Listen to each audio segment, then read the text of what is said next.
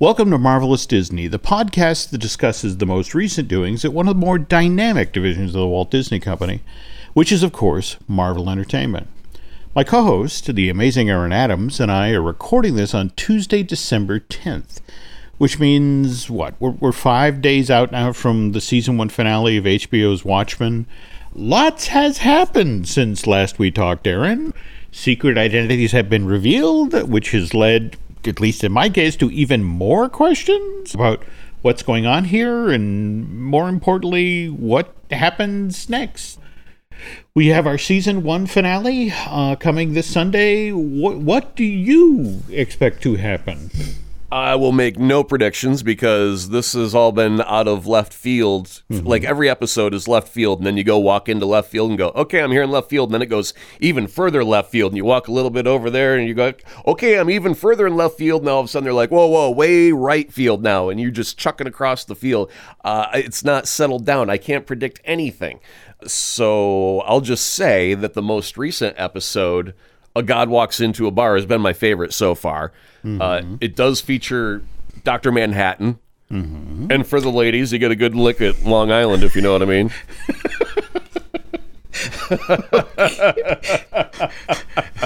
Good night, everybody. Many pause buttons were broken that night, that Sunday night, due to HBO. It was like, oh, Lord, clutch the pearls. Okay.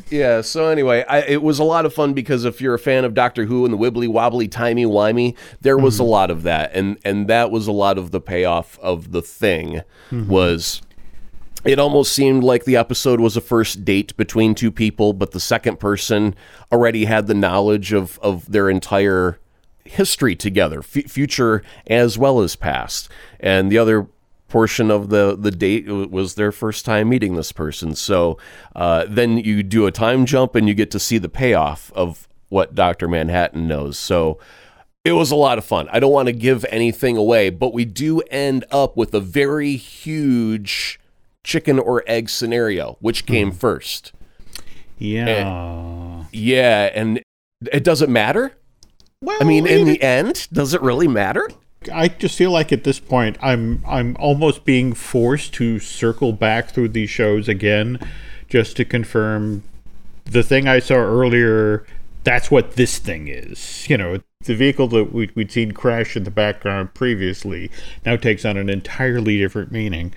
Right. That now, again, we have our episode 9 this Sunday night. The ratings so far for Watchmen are on par with Westworld and Big Little Lies, and they both got season 2s. So I would be shocked if this did not get greenlit for a season 2, and I have no idea what the ratings are. I just, for some reason, after watching it, would just be shocked that it didn't get a second season, just to see where the hell it goes from here. I don't know. It's just sort of so many of these days, so many shows that I thought had legs, or especially in this Netflix influenced landscape, get 2 and are done. So I guess again, I'm a little concerned. I'm waiting on that renewal. And now, speaking of things that seem to be doing great in the ratings, over on the DC side of the street, we've had the CW launch their Crisis on Infinite Earths programming event. So that started this Sunday night on Supergirl, continued just last night on Batwoman, and then the third of 5 episodes of this program event is tonight, Tuesday, December 8th, on The Flash. And then we have to wait till January 14th for all of this to wrap up on, I guess that night they're going to spread it over 2 episodes, The Arrow and Legends of Tomorrow, and I guess you're deliberately holding off on this. You want to binge this all in one pile, right? Or yeah, I don't have the ability to watch all of the DCU on TV according to schedule. I'm just going to have to sit it out until they wrap up the whole thing and it's all available for streaming, and then I can pick out a weekend to sit down and watch, a couple episodes, because they bounce around. It'll be like Supergirl episode 1 will be the start of something, and then you'll have to watch Batwoman, and then you'll have to watch Arrow, and so it bounces around. So I'm just going to have to wait until it's all done and then just watch it digitally whenever I get the chance later on down the road. But I'm looking forward to it. It'll look good. Yeah. Now, what fascinates me about this particular Crisis on Infinite Earth is that if you actually drill down into the history of this, the 12 comic, the story that was done in 85, 86, it was bold storytelling, involving hundreds of characters from the DC archive. But at the same time, what I love about this is it was actually sort of a housekeeping aspect to it, right? Yeah, and I think both Marvel and DC have kind of gotten into this routine where every once in a while you got to do this big, huge universe-involved event where everybody shows up to the party. It's not just, Spider-Man and Daredevil hanging out on a rooftop one Tuesday night. It's like everybody in the whole universe has to show up. And the cool thing is, I think, that over years and years, you have these huge epic characters, but you also have different writers and different artists that have their take, and some of them last for decades. There will be moments of inspiration in costume design that will take hold in one artist, and they'll extend it and do something a little bit different, and then all of a sudden years later someone will radically change the design or the look or the feel. And so now you've got all these different interpretations of Superman and Batman and Wonder Woman that you've grown up with over decades of storytelling, and then you just have all these different plot threads, right? Because you've also got all these different writers that tell their stories over the years and whatnot. And somehow, eventually, you just got to kind of tie it all up into a neat little ball so you can throw it all over your shoulder and start over. That's kind of what it is, right? That's kind of an apt analogy. I can get behind that, Yeah. So that's kind of what that is it's like, here's all these different flavors of Batman and Superman that you loved, and we'll just say they're from different universes, and we'll put them all together in this one big, huge, epic battle, and boy, won't we have fun doing it. And who cares what the outcome is? It's just, let's have a clean slate. Let's start over with our storytelling with some fresh, bold ideas that we've been cooking up in the background while we get on with this. After tonight, though, we're going to hang in there till January 14th to get this story wrapped up. But at least that's quicker than, what is it, May 1st? Is that when we're going to get the Black Widow movie? The trailer the teaser trailer finally dropped last week. What'd you think of that? I'm okay with it. I'm not like over the moon. There's like fun moments, and I'm cool with the fun moments. There's reveals, there's things I'm thinking that things are going to happen, but I can't talk about them just yet because we're going to save that for later. But overall, I love the Red Guardian character. That he's a polar opposite, so to speak, politically, I guess you would say, of Captain America and what he is. But I mean, if you look at the two costumes side by side, because he's got a star on his chest, it's just in red costume, whereas Cap would be in blue, and they got the same helmet. It's just, the Russian dude's got a big, huge beard, and he's got a little bit of a belly, I guess, nowadays, because he's not as fit as he used to be, whatever. I think it looks great. I think it looks like a lot of fun. From my side of the fence, I guess, after, following this project, for a number of years now, and one of the more interesting things that, Kevin Feige has said about this film in the past is this is he likes to describe it as the Marvel Cinematic Universe equivalent of Better Call Saul, the Breaking Bad prequel that developed a life of its own. But for me, I guess what's intriguing about it is we now sort of know where the story starts off, and I guess that, as I understand it, it starts off right after they now call this the Clash of the Avengers that's seen in Captain America Civil War at the Leipzig airport. After that, later in the film, we actually go to the raft, that offshore prison that the U.S. government has built for individuals with enhanced abilities. And, we see Clint Barton in there, Hawkeye. We see Sam Wilson, Falcon. We see Scott Lang, Ant-Man, and even Wanda Maximoff, the Scarlet Witch. But we don't see, Natasha. We don't see the Black Widow. And given that she's the one who, at the tail end of that battle switches sides, that effectively tells Black Panther, he said, I'd take you to him. I didn't say I'd let you catch him. You'd assume, switching sides that late in the battle, is going to have some consequence. But the interesting thing is that we see in the trailer that she's having a conversation with Thaddeus Ross, the General Thunderbolt, who was introduced into the Marvel Cinematic Universe all the way back in 2008 with the Edward Norton Incredible Hulk film. And when he comes back onto the canvas in the Civil War movie, he's now the U.S. Secretary of State, and he's the one who's riding herd on the Sokovia Accords at the UN. And Natasha's trained as a soldier, of course, with the KGB, and he's trained as a soldier with the U.S. Army. And so what's interesting is if you look at the two conversations, or the couple of conversations that these two characters have in Civil War, they're very brutal but brutally truthful with one another. Romanoff at one point, when they're talking about the Sokovia Accords, and and if we come to a decision that you don't like, General, and the general response, well, then you retire. Or, likewise, when they're talking about what happened, Romanoff has talked with the general about what happens with the shooting star. We let them kill Steve Rogers. It's like, if we are provoked.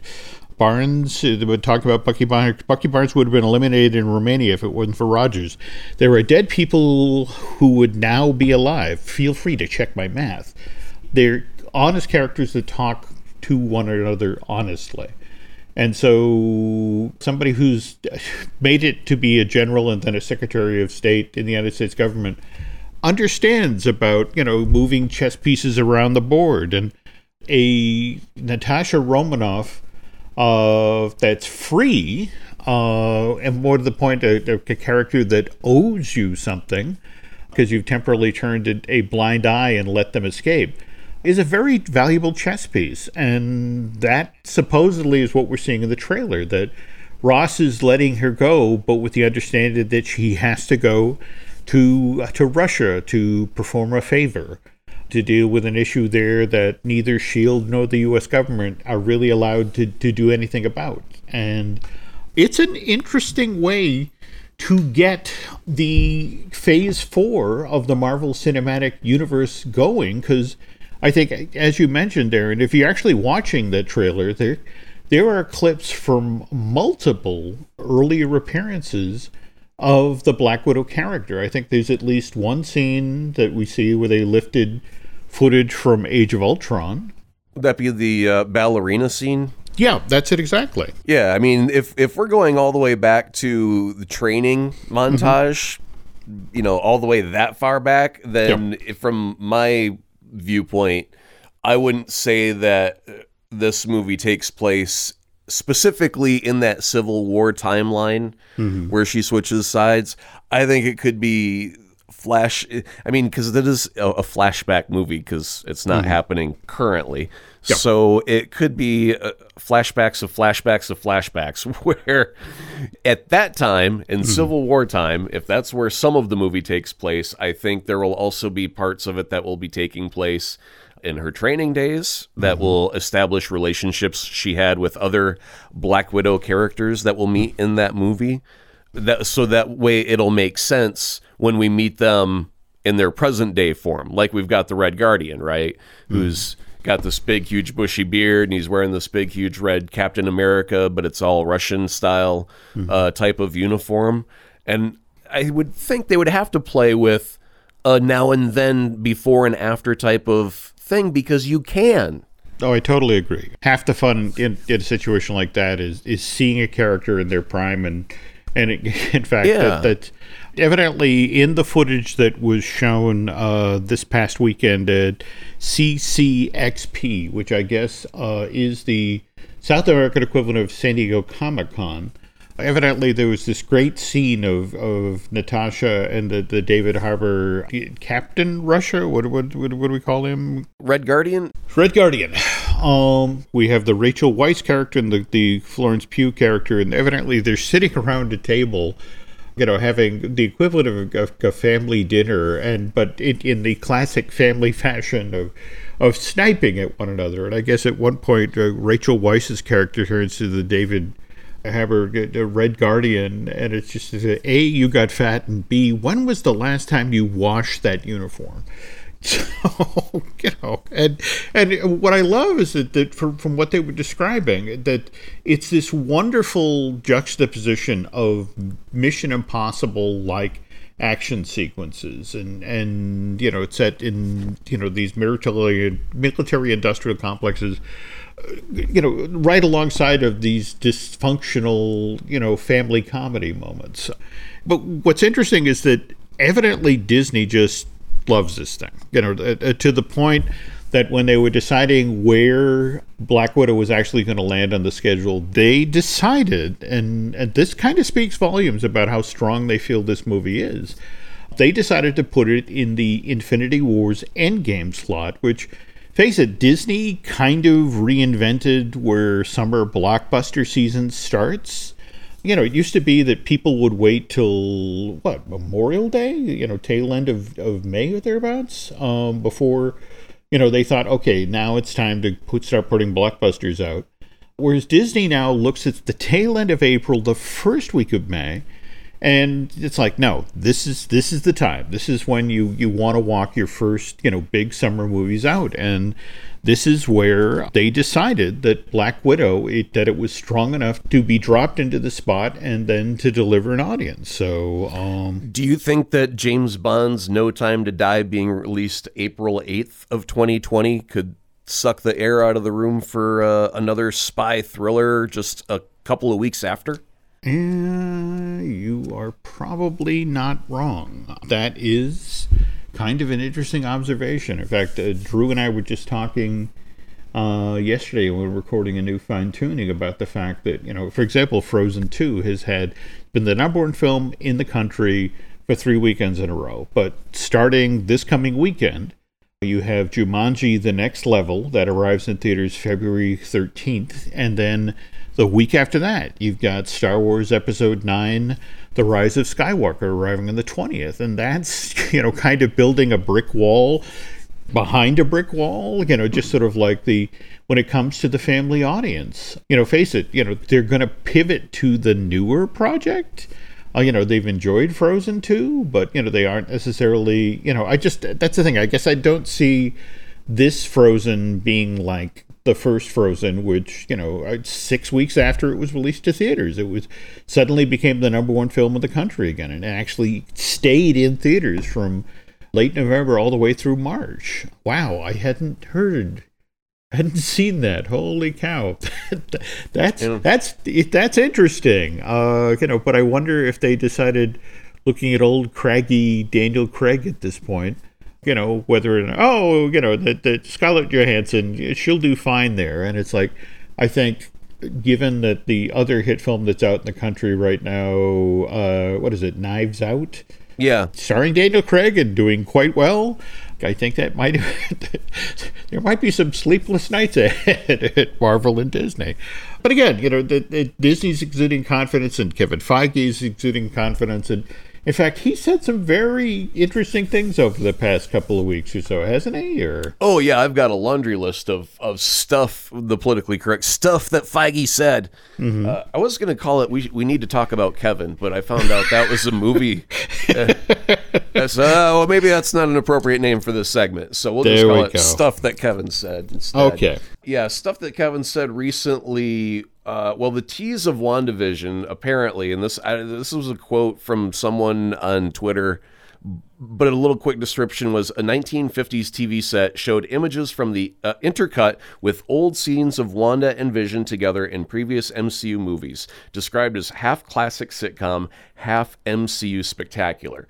We don't have a WandaVision or a Falcon and the Winter Soldier or a Hawkeye or a Loki or a What If yet to watch, but Kevin wants to throw in a Moon Knight, a Miss Marvel, and a She-Hulk to get excited about. And he got as specific as saying it would be sometime later next year. Wow. So he's got a tease. I've got information about something, and I'm not going to tell you about it. Mm-hmm. And then we move on. From there, he did say that these three characters will end up being on screen in future MCU films, to which I will add least surprising news since ever. Mm-hmm. The next thing that Kevin said is the exploration of the multiverse will be the next step in the evolution of the MCU. Now, let's discuss that for a quick second. That means any hero or villain that was once killed off can return in an exciting, fresh, new, unsuspecting way. Good guys could come back as bad guys. Bad guys could be good guys. Who knows? We could have heroes facing off against themselves with a multiverse scenario. We know that Doctor Strange and the Multiverse of Madness will probably lead us down that path. What I would be hopeful for is, if we've referenced at least once about this Joker movie that exists that was really, really great, I would like that MCU had a doorway, an option that they could just open up, step over, and do something not connected to their current timeline. I'm perfectly happy that they're going to go ahead with their timeline with fresh, new, exciting ways that I can't even possibly anticipate or predict. But I would like them to be able to have the ability to do a one-off with no repercussions of ruining what they've spent years, decades, crafting. No, I get that, and forgive me for being the stickler here, because again, my job is to read press releases very close and to listen to what people are saying, and here's the thing. Okay, you talk about Doctor Strange and the Multiverse of Madness, and that already that Scott Dickerson film has a locked-in release date of May 7th, 2021. And, I think we've alluded to on previous shows that what we've been told is that WandaVision, which is supposed to air start airing in May of 2021, is supposed to have a direct impact on the events of Multiverse of Madness. In fact, I think you have repeatedly voiced the hope, Aaron, that you hope that the character that Elizabeth Olsen plays, the Scarlet Witch, winds up as the villain of this piece, right? I want it to be so much more tragic than that. I want them to go all Shakespeare on it. I want her to be, I want WandaVision to be her almost psychologically broken in little bits and pieces of trying to cope, because everyone came back except for Vision. She's the only one that didn't get her boo back. Everyone else came back. And so I think that she deservedly should kind of be off to the side of the rest of the MCU, having what I would say a little pity party for herself. Everyone got to come back except for my Vision. I'm still alone. And she's trying to cope because she's able to alter reality and have these little, I guess, pocket dimension type reality warping special powers, that she goes and creates herself a little coping mechanism of an alternate dimension where Vision is there for her. And she gets just psychologically twisted, broken, and spit out the other side of the meat grinder. And in Doctor Strange, we've got two heroes that we love who are colliding with magic and having this huge mega battle. And honestly, I don't know who I would want to win in that scenario, because I love them both, right? That's epic. That's not just a villain with a, Killmonger was a great villain because you were able to understand him. Well, Scarlet Witch, we've known from the beginning. We've known that she came from a rough background. We know where she had great loss. And if she were to be broken and tragically so, and becomes the bad guy, you'd be rooting for her to have a redemption moment, to come back into the light. The whole time you're just rooting for her to come back and have a moment in the sun. But you need Doctor Strange to take her out in a way that won't, kill her off. We got to keep her. So, how do they do it? It just boggles the mind of possibilities, and I'm just so excited for it. Okay. But yeah, I want her to be a villain. Okay. Well, no. I get that.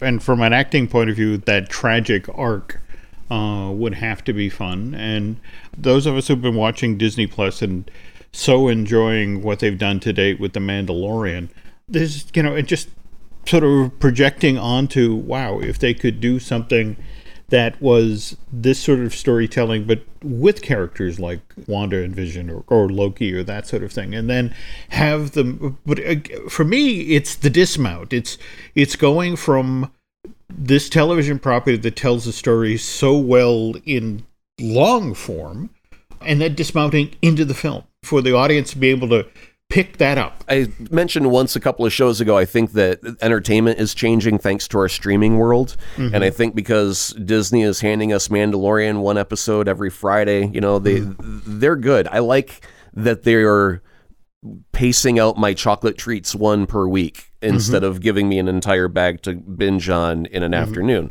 So it helps with their timing. They can plan a schedule better.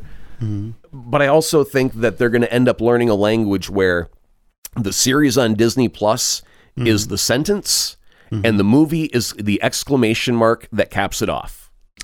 Ooh. You know what I mean? I like that analogy. Okay, cool. So that's what I'm looking forward to. And getting back quickly to other things that Kevin said, he did say Wanda would finally be referred to as the Scarlet Witch in the WandaVision series. Hooray for little things. I'm all on board for that. All right. Shifting over to the Eternals. Kevin said the Eternals know about the existence of the Avengers in the MCU, but the Avengers don't know about the existence of the Eternals yet. So who knows how that can be translated. Do you think that they're going to have See, I don't think that the Avengers are going to have a toe-to-toe with the Eternals, because if they're eternal, what's the point? You can't kill them off. What are you going to do? Put them in prison? Give them a life sentence? No. Well, I'm intrigued by the way the Eternals have been described to date. Well, it's this alien race of almost godlike beings. What is the phrase that supposedly came out of the footage that was shown at CCPX, that they're going to affect, this world has been good to us, it's now our turn now to protect it. So I think the very thing you were discussing there, that what if the Eternals suddenly reveal themselves to the Avengers, that like, we've been here the whole time, and you're now finally facing something that maybe you need our help with. Which could only mean Galactus. Prediction. No, I'm sorry. Galactus 2020. I could get on board with that. I'm almost happy with the idea, and I don't think this will happen because I've made a ton of predictions that never came to fruition, but I like the idea of the Eternals seeding the X gene in mankind. Like, the Avengers aren't enough. We need more protection. So let's seed the X gene, and that's where our X-Men start coming from. Well, I guess what intrigues me, especially with the kind of 1-2 punch we're looking at next year with Black Widow and the Eternals, that, face it, what we've been talking about with Black Widow is almost a Russian nesting doll of storytelling, something that will potentially start in Civil War, but go back to when Natasha was training, but at the same time, just a fluid story from a time point of view. Whereas when we get to the Eternals, this has been described as a story that plays out over like 3,000, 4,000 years. Is that 7,000 is the number? Yeah. Oh my God! And just from an art direction point of view, how do you pull that off? And more to the point, how do you finally get to the point where, when this syncs up with the world that the Avengers are currently in? Yes, how do you do that reveal? Also, there, from stuff Kevin said, that there may be connections to Thanos in the Eternals, given his ties to cosmic beings in the comics.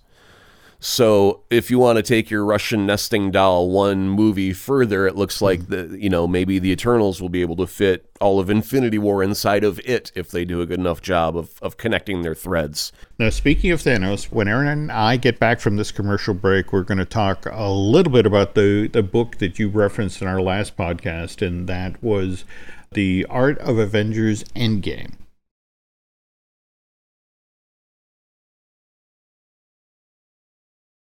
Before we get started here, in a weird sort of way, this is the gift guide portion of the show here, folks. And you came across this great set of figures that actually, oddly enough, kind of ties in with all the Black Widow stuff we were just talking about. Yeah, and this is one of those things where there's something always in the back of my head that says, there ain't something right about this, and I don't know what it is yet. And I think I finally cracked that little nut. So here we go. It's a link that I sent with some toys, and if you are familiar with Marvel toys, you are then probably familiar with their Build-A-Fig series, where you have, 5 or 6 different normal-size figures, and that one figure will come with a right leg and another figure will come with a left leg, et cetera, and you build a larger figure out of, if you collect the entire set. So the new Build-A-Fig series is out. The Build-A-Fig for this one is the Crimson Dynamo. And whether he ends up in the Black Widow movie or not, I have no idea. But he's one of the Russian characters, so it's fitting that he be the Build-A-Fig in this scenario. The other characters, they have Black Widow, Red Guardian, Yelena Belova, Taskmaster, and they are all styled as MCU in their look. So Red Guardian looks like David Harbour that's playing him, and Black Widow looks like Scarlett Johansson, etc. However, Spymaster, Crossbones, and Winter Soldier are comic book versions of characters, and they're not really supposed to be in Black Widow movie at all, as far as we know. So they're just characters that are loosely tied to one another. So, add them to the mix as well. That's all fine and good. The one thing I've noticed out of all of this finally is, where's Hawkeye? And the thing that I'm starting to, and this is one that I'm hoping for. I'm really, really hoping for this to be true. And I'll probably be wrong. Like 99.9%, I'm going to be wrong on this. But here's fingers crossed. I'm hoping that Clint, Hawkeye, is Taskmaster. I think that's the reveal. I gotta say, it's elegant. I mean, we've had these lines in earlier Avenger movies, like, what is it? You and I remember Budapest very, very differently. Right. I've got 6 steps to confirm this. The first one is there is still no mention nor hint of Hawkeye in the trailers or toys. And I firmly believe that he's in this movie somewhere. So if he's in it, but he's not being shown, I think there's a reason for it. I would find it nearly impossible to have Natasha on an adventure in Budapest without including Clint. I just referenced it but again, so many times. That's it exactly. Just sort of like that Lego's got to click into place at some point. So, right. Yeah. Taskmaster uses a bow and arrow and also has been known to wield a sword and a shield. Well, lo and behold, Clint also uses a bow and arrow as his main weapon, and recently in Endgame had switched over to a sword and used it like a Zen master would, and we've never seen him get training, so how did that happen? If he were Taskmaster, all of a sudden that would make perfect sense. And if he's been buddies with Cap this whole time, if he were to then suddenly pick up a round shield and throw it just like Cap did, that wouldn't be all that surprising either, because Taskmaster has photographic reflexes where he sees someone do something and he can instantly do that skill of equal quality, right? Wow. So that would make sense. It would appear to be a major reveal for this villain to be a good guy. And depending on what side Natasha's on in the film, if she's on the Russian side and Russia's the bad guy, or if we're looking at it from Natasha's side and she is currently Russian, then America is the bad guy, technically speaking, in the old Cold War viewpoint of the world. So if her bad guy is possibly US, then that would make Clint an eligible candidate to come in and mess up the Russian scheme.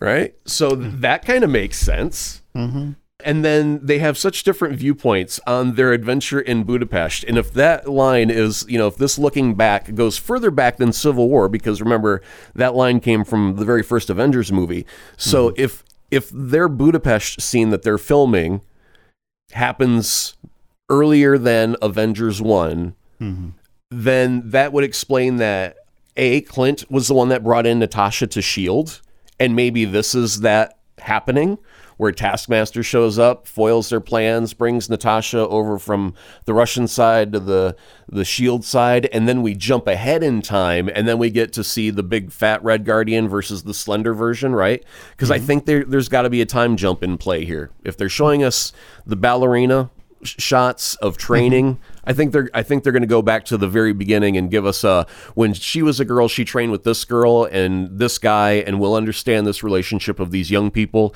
and then we'll jump ahead and meet them again in their new present day versions of themselves. So I think that would make sense totally. So yeah, I mean, and then it would add weight, so much more weight to that line in Avengers. And I think that Marvel loves playing with connecting their universe so much that if they had an opportunity to make a line have that much more of a payoff than it ever did before. You know, I mean, in the first movie, it was a chuckle, but it didn't have any meaning. Now, if we put some meaning behind that chuckle and you rewatch Avengers, you go, instead of being a chuckle, it's like, oh, damn. You know? That's my prediction right there, and the reasons why I think that Hawkeye could end up being Taskmaster. And I don't think anyone cares about Tony Masters. The other persona of Taskmaster is his civilian side. I just think that everyone likes Taskmaster, the character. So I don't think it'd be terrible if Clint ends up as Taskmaster. I think that'd be really cool. I like the symmetry. I like the payoff from previous story threads, and it would just be nice if this all pulled together.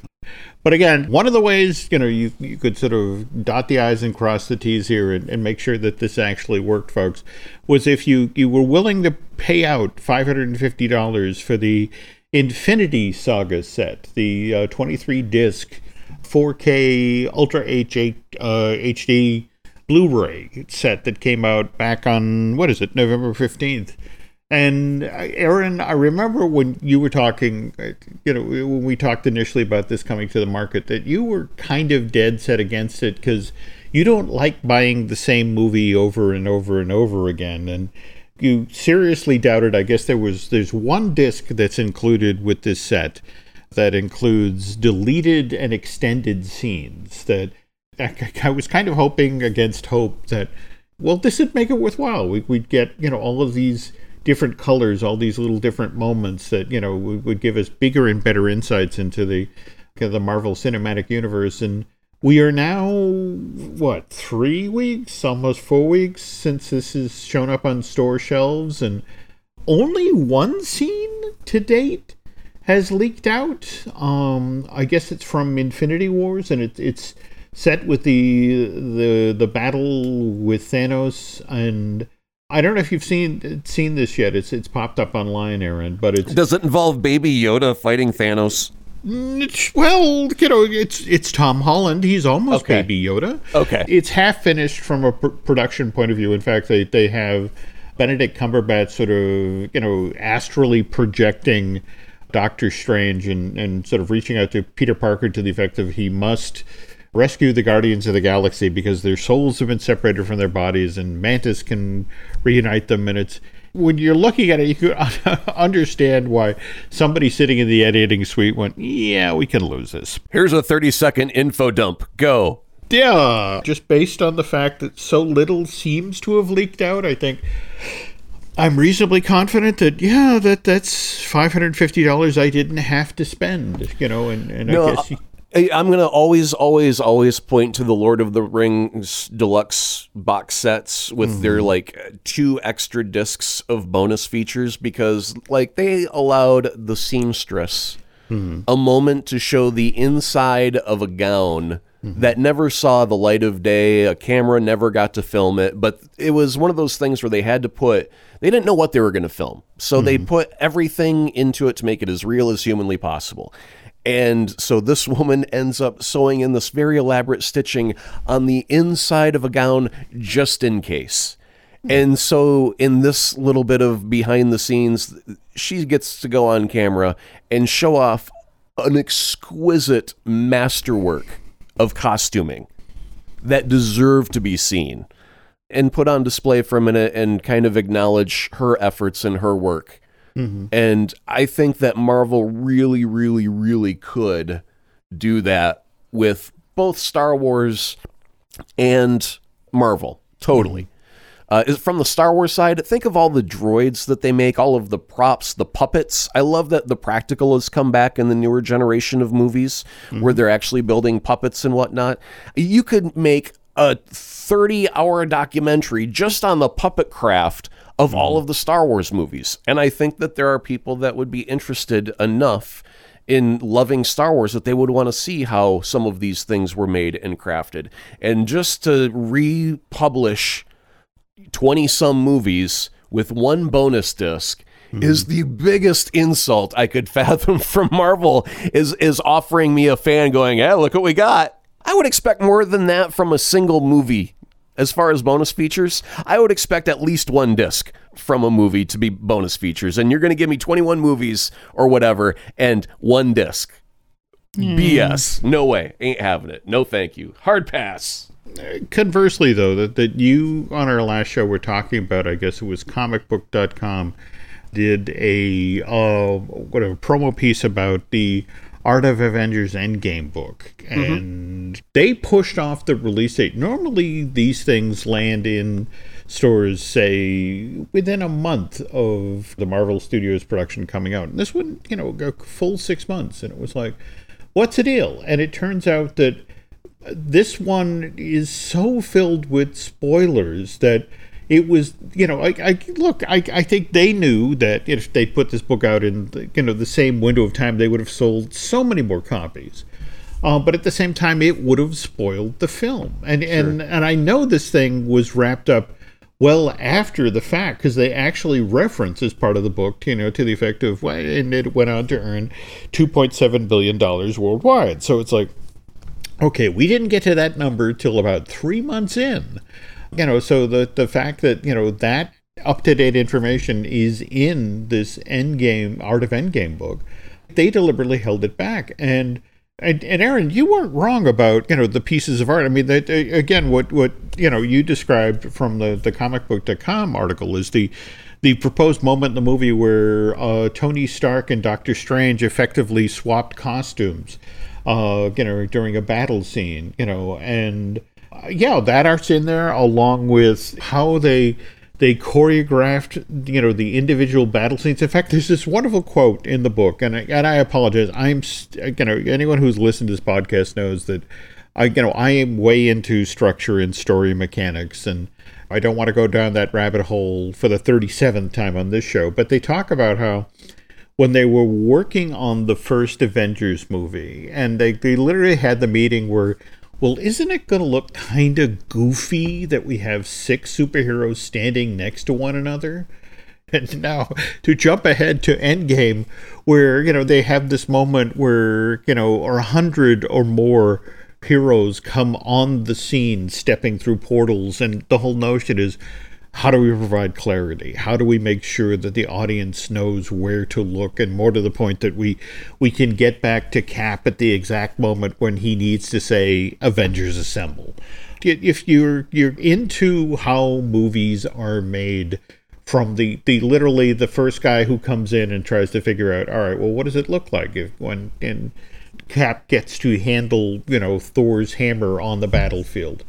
But give me 5 different variations on that idea. This work is so much worth chasing down. All sorts of great information about different story decisions. And, for example, the first Thanos that we meet in that movie is Thanos the Philosopher. But the Thanos in the latter half of the film is Thanos the Warrior. And, how they delineated the look of those 2 different characters. And again, if I start in this rabbit hole, folks, this will be a 3-hour long show. So I'm going to shut up. But we're now going to swing back to CCPX, again, where Kevin was saying all of that interesting stuff. And, it was being reported on. And the story that just broke today that's kind of interesting. And I guess on Monday afternoon, a lot of entertainment outlets began to announce that, hey, Shazam 2 is officially a go at Warner Brothers, which kind of surprised a lot of people because, face it, don't get me wrong, I finally got to see this Zachary Levi movie, and it's great fun and was relatively affordable from a superhero movie point of view. They made it for $100 million. Warner's made it for $100 million. But it really didn't do a lot of business. It did $140 million in ticket sales here in the States, and an additional, I want to say, 224 overseas, for a worldwide total of $364 million, which is okay. Not great, but okay. I mean, I say that in comparison to The Joker, the Todd Phillips film. I mean, That Joaquin Phoenix movie only cost $55 million to make. And here in the States, all by itself, it's grossed $332 million so far. Overseas, $723 million in ticket sales. So a worldwide gross of over $1 billion.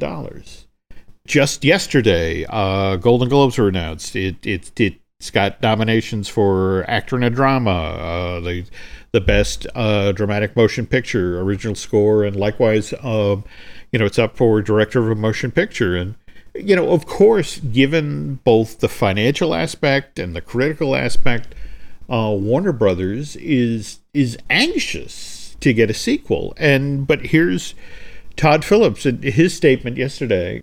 As for a sequel, it's way too early. I swear I haven't even talked to Joaquin Phoenix about that yet, or what that would even be.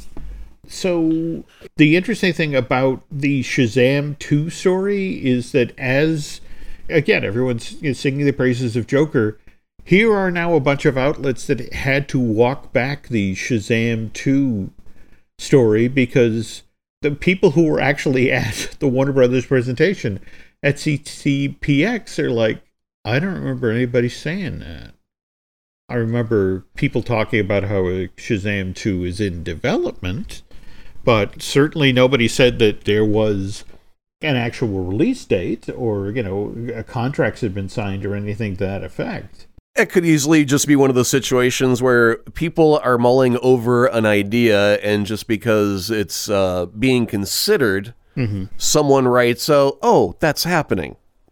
And it's not that they're lying or going out of their way to misrepresent. It's just misquoting one thing for being something it's not. No, I get that, but it seems like everybody, when they saw the news, grabbed it and reported it, and then just after the fact, it was kind of well, who's the source? Does anybody actually remember this being said in the Expo Center in Sao Paulo? And it's like, no. Here's the event where they actually debuted the trailer for Wonder Woman 1984, which you were saying you were very impressed by. I want to play Ride the Lightning at full volume is what I want to do when I play that trailer. It's great. I love it. I think it's a lot of fun, and I can't wait to see it. I enjoyed the first Wonder Woman. Don't care about Chris Pine's character. I like Chris Pine as an actor. I like almost everything he's ever been in. I just don't think Wonder Woman needs a man. I think she's perfectly fine without having a love interest. It's the whole woman power thing. It's like, why do you need a man in this story? Let her be the powerful woman that she is with no need of man insight. It's so interesting you bring this up because that's actually one of the story threads that runs through Harley Quinn, the new adult animated series, which debuted back on November 29th on DC Universe. And Harley Quinn don't like Chris Pine either? What up with that? Well,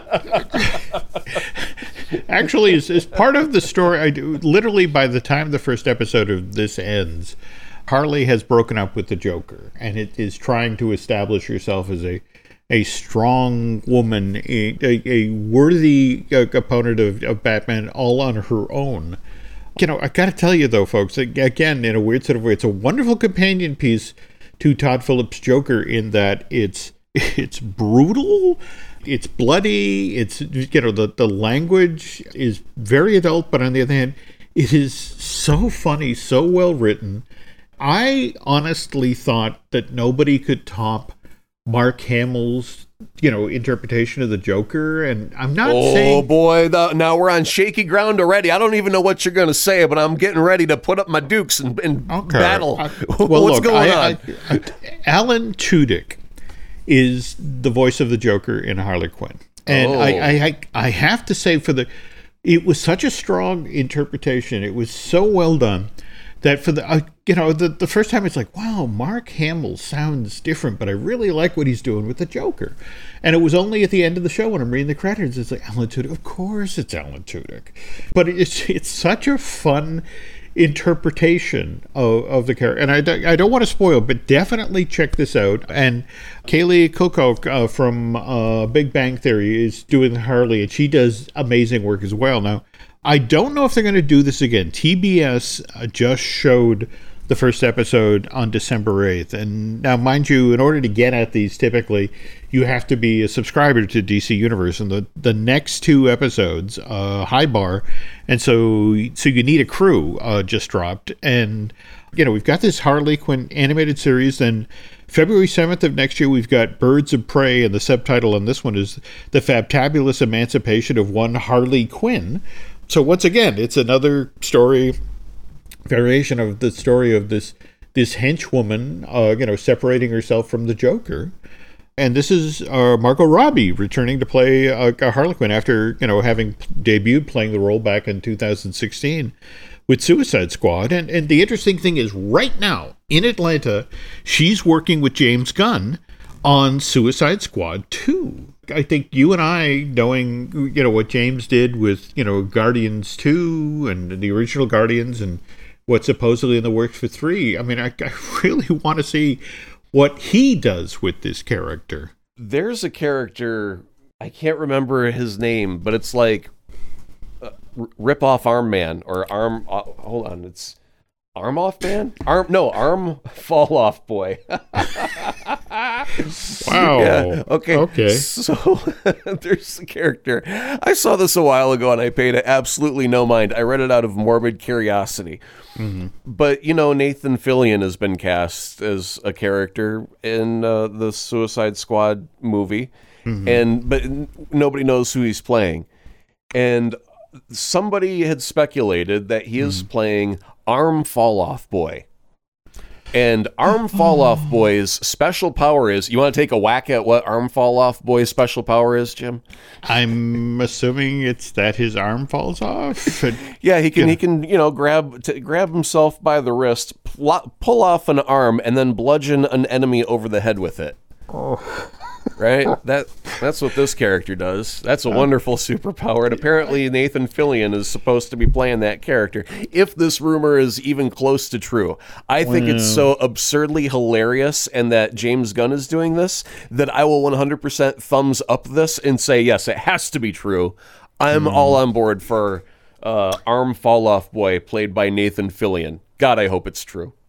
Here's hoping. So let's not forget that, in addition to, these 2 Harley Quinn projects, of course, we've got the Robert Pattinson version of the Batman movie, which evidently has the working title Vengeance. And kind of interesting is what I've been hearing on the heels of the success of Joker. This may be, and it's Matt Reeves who's writing and directing this thing. In fact, what's kind of interesting is they're going to be shooting it over at Leavesden Studio, which, by the way, is also the home of the Warner Brothers Studio Tour in London. So that's where they have all the Harry Potter sets. So if anybody's over touring the Harry Potter exhibit and happens to see some Batman stuff, if they want to reach out to myself or Vera, we'd love to talk with you about that. I guess on the heels of Joker, they're talking about making the darkest Batman ever. And again, we were pre-gaming, Aaron, and you were like, yeah, let's do this.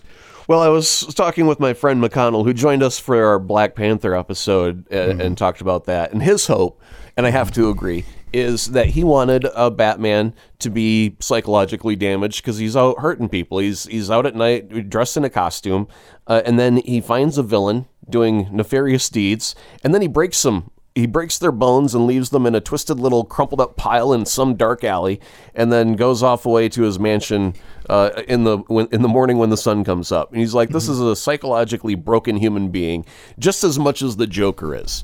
And he was hoping that if they would make him almost like a serial killer, like he's stalking in the shadows and he almost really enjoys what he does, and you make him the frightening, almost the Jason Voorhees of the movie, right? We all go watch Friday the 13th. We're not there to see teenagers. We're there to see Jason. And make Batman like Jason. Let him go around and instead of a bunch of teenagers smoking pot, getting killed, having premarital sex, this time it's villains doing wrong. And justify them getting, torn up into little bits because they're bad and they deserve it, not just because they're teenagers that are doing drugs and having premarital sex. That's the twist that we're looking at there. And I think if they were to do something like that, holy cow, would that be cool? It would definitely be different than anything you ever got with Michael Keaton. And trust me, I love Keaton Batman. But, you know, if you want to separate yourself from everything that's come before, you got to do something different. And that's one thing they have not yet dared to do. And it would take some cojones to actually step that far into the darkness of Batman. You know, but if you talk with folks, supposedly, you know, the Zack Snyder version of Justice League, you know, had some very, very, very dark stuff. In fact, supposedly, again, that's one of the reasons when Snyder had to step away mid-production because of, you know, the tragedy involving his daughter, that, you know, supposedly Warner's brought Joss Whedon in, and, you know, one of the things right up front was like, please lighten this material up. This is just too dark. This is just too scary. You know, that we can't have this, a film that's aimed at a superhero movie that's aimed at a general audience. And it's been fascinating, you know, over the past year or so to watch, you know, the endless campaignings, the petition.org stuff about, you know, we want to see the Zack Snyder cut of Justice League. In fact, you know, what's rather disappointing is the fact that Warner Brothers hired this guy, like, for Man of Steel. How long ago was that? Has it been 10 years now? I mean, it seems like it's been 10 years. It probably isn't, but whatever. And then it does well, and they say, we would like you to be the shepherd of our DC cinematic universe. And they let him do Batman versus Superman, Dawn of Justice, and they're all fine with that. And, you know, they continue on down this path to Justice League, and then all of a sudden, after he steps away due to a personal tragedy, all of a sudden they start getting cold feet and not trusting his judgment of the path that they set, you know, that they asked him to lead them on so many years ago. Now at this final payoff moment, they're gonna get cold feet on the subject and have somebody say, hey, we don't like where this is going, please change it drastically. Well, to be fair, though, I mean, face it, in that amount of time, we saw, you know, what was going on the Marvel Cinematic Universe side of the street, and how those films managed to be, you know, that had connective tissue and had, you know, stories that were continued from film to film, but they also had characters that managed to keep a sense of humor about themselves, and even when they had dark moments, they managed to sort of redeem themselves over films. And I think that was the thing, is that here was, you know, the folks at Warner standing and watching the Zack Snyder DC films get collectively darker and darker, and they're looking, you know, and having less and less appeal because of that, and they're looking across the way at what Marvel's doing, and it's like, can we have something more like that? You know, and in fact, I think but you just can't walk down a path that gets darker and darker and have it come out clown circus bright on the last turn, where everyone's like, hello, my honey, hello, my darling, jazz hands. Everybody got jazz hands? Because that just, it makes it breaks everything that you built your way towards. But it's so interesting you say that when you look at Aquaman, you know, which came out last December. And let's face it, that film is colorful, it's funny, it's adventurous. It is. I love the octopus playing the drums like halfway through. I mean, when you got an octopus playing the drums in your movie, you are okay with having a silly moment, having fun for the sake of having fun. And that's when I think that, you know, they are doing a course correction with DC films. And that's where you see it, was in Aquaman, was where they made that change. And Wonder Woman was fine with Patty Jenkins as director. I'm sure Wonder Woman 2 will be fantastic. But to do it when a director's put his heart and soul into building something for so many years, and then to step out due to personal tragedy and have to have the company say, we want you to change this drastically at this point, that's where we got Mustache Gate from. If that wouldn't have happened, we wouldn't have had Mustache Gate. So there's that right by itself, which word of mouth, you know, helps kill a film. And I know that Joss Whedon did, you know, Avengers, and he did a great job, but it's also led us now to, we also have the Snyder Cut fiasco that we now have because of this decision that Warner's made. And it was, Marvel's got a universe, we want a universe. And now that they're finally embracing the fact that Joker's its own thing, and it was going to be a one-off, and then all of a sudden it made $1 billion, and all of a sudden that tune changed to, well, we could do a sequel if we had a reason, another $1 billion, wink, wink. They're in the business to make money. Joker made money. We're going to get a Joker too. I really think that they should have, if they were to bring in Joss Whedon, they should have said, can you get with, what material Zach has here, and can you complete it? Not change it, not alter it, embrace whatever vision he had. And then if you have to shoot some additional material because it doesn't exist yet, then go ahead and, do what you got to do to fill that gap.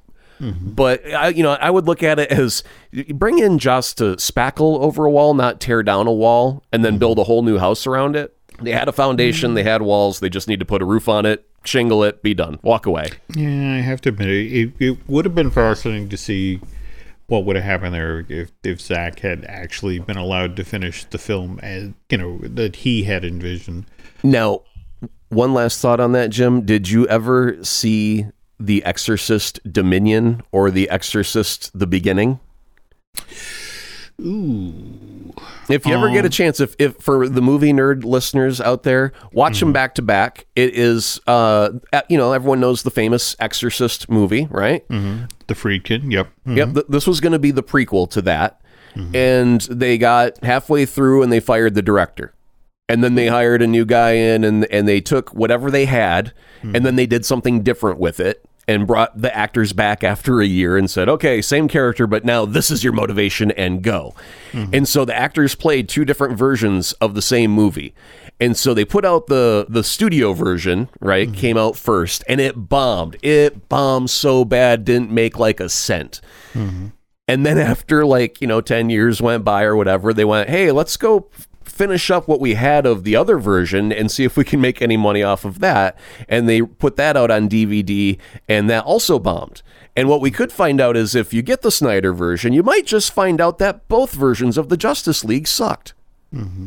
That's the risk you have to pay because both of those Exorcist prequels were a bad idea. It doesn't matter which version you watch, they're both bad movies.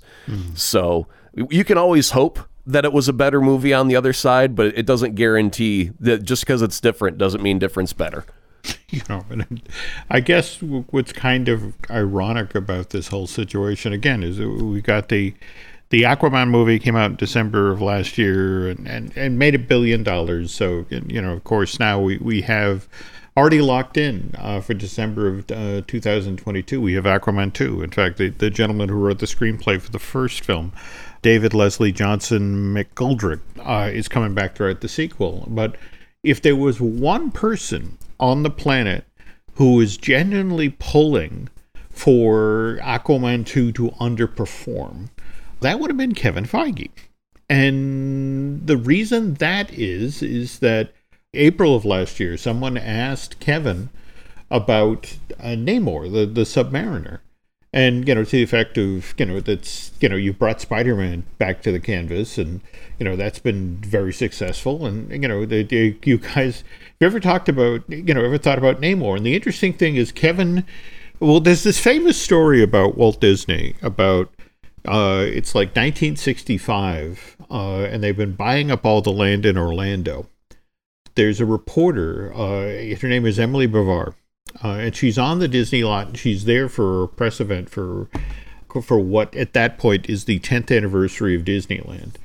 And she walks up to Walt at this press event and basically says, Mr. Disney, someone's been buying up an awful lot of land in, the Central Florida area. And there's been rumors that it's actually the Walt Disney Company. And Walt goes, oh, Emily, that couldn't possibly be the Walt Disney Company. Do you know how much rain you get per year in Orlando? It's 70 inches. And do you know what the temperature gradients are? Way to play the cards, Walt. Well, no, exactly. By being so specific and having so much information, the woman walks away, calls her editor, and it's Disney. Oh my God, he knows everything about the area. That's it. And that was the thing. The same thing with this reporter asking about Namor, and it was just sort of like, well, Universal has the rights, and the only option that would have been available to us is if we did our Hulk thing, where we, he didn't have a whole movie to himself, but he was a supporting character, and it was like, and Kevin went on and on and on, and it was like it became suddenly very apparent that this was a character that Kevin really wanted to bring onto the canvas, but at the same time the fact that now somebody has already sort of plowed the road here and done a successful godlike being beneath the oceans movie. And it's just sort of like, all right, so how would we do that differently? And, and I think you were the one saying that Aquaman is fun.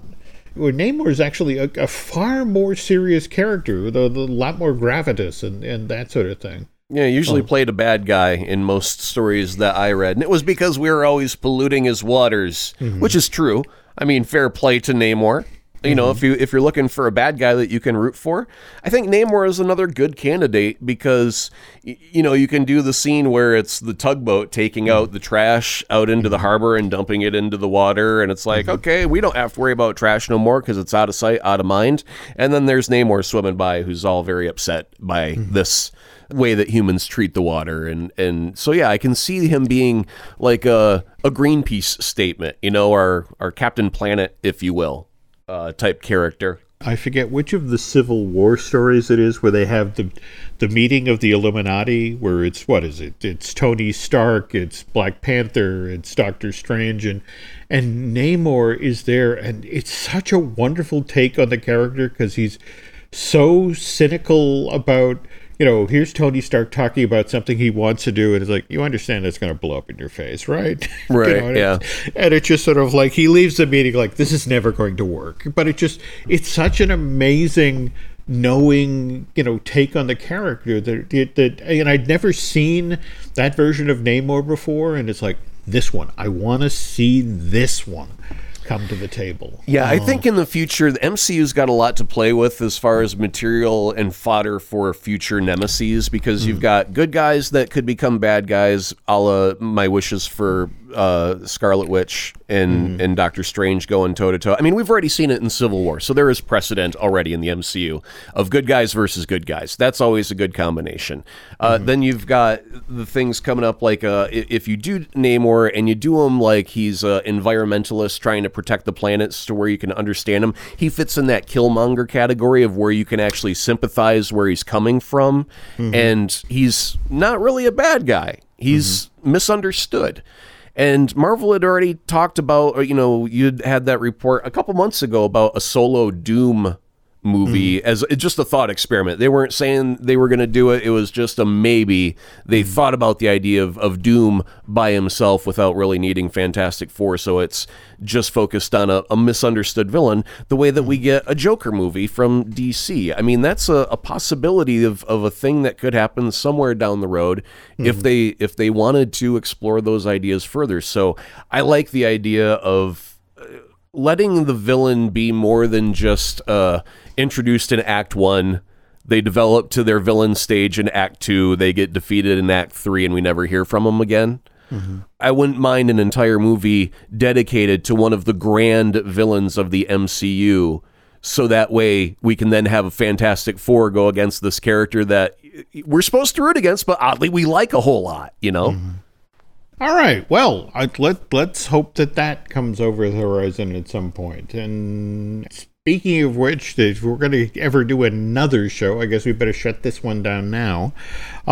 Folks, if you could do Aaron and I a favor and head over to iTunes and rate and recommend the show.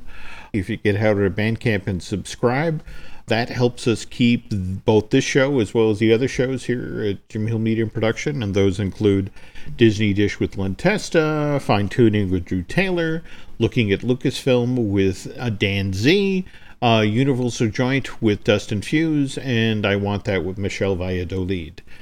I guess that's going to do it for now, Aaron. Bye, Gracie.